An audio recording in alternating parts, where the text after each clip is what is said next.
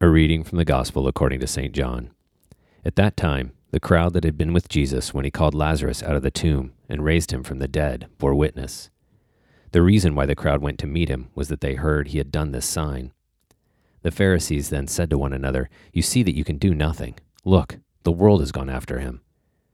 Now among those who went up to worship at the feast were some Greeks.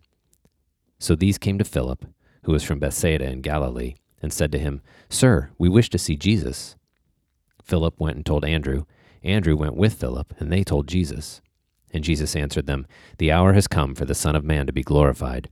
Truly, truly, I say to you, unless a grain of wheat falls into the earth and dies, it remains alone. But if it dies, it bears much fruit. He who loves his life loses it, and he who hates his life in this world will keep it for eternal life. If anyone serves me, he must follow me, and where I am, there shall my servant be also.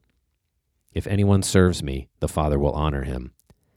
Now my soul is troubled, and what shall I say? Father, save me from this hour? No, for this purpose I have come to this hour. Father, glorify your name." Then a voice came from heaven, "I have glorified it, and I will glorify it again." The crowd standing by heard it, and said that it had thundered. Others said, "An angel has spoken to him." Jesus answered, "This voice has come for your sake, not for mine. Now is the judgment of this world. Now should the ruler of this world be cast out.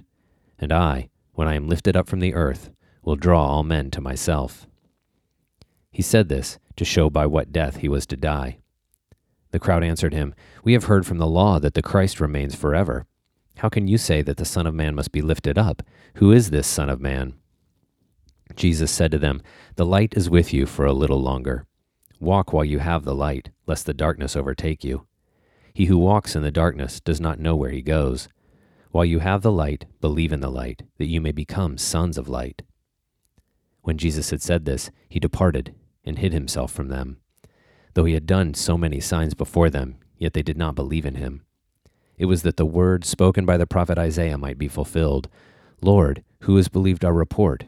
And to whom has the arm of the Lord been revealed?" Therefore they could not believe. For Isaiah again said, "He has blinded their eyes and hardened their heart, lest they should see with their eyes and perceive with their heart, and turn for me to heal them." Isaiah said this because he saw his glory and spoke of him. Nevertheless, many even of the authorities believed in him, but for fear of the Pharisees they did not confess it, lest they should be put out of the synagogue, for they loved the praise of men more than the praise of God. And Jesus cried out and said, "He who believes in me believes not in me, but in him who sent me. And he who sees me sees him who sent me. I have come as light into the world, that whoever believes in me may not remain in darkness. If anyone hears my sayings and does not keep them, I do not judge him, for I did not come to judge the world, but to save the world. He who rejects me and does not receive my sayings has a judge. The word that I have spoken will be his judge on the last day. For I have not spoken on my own authority.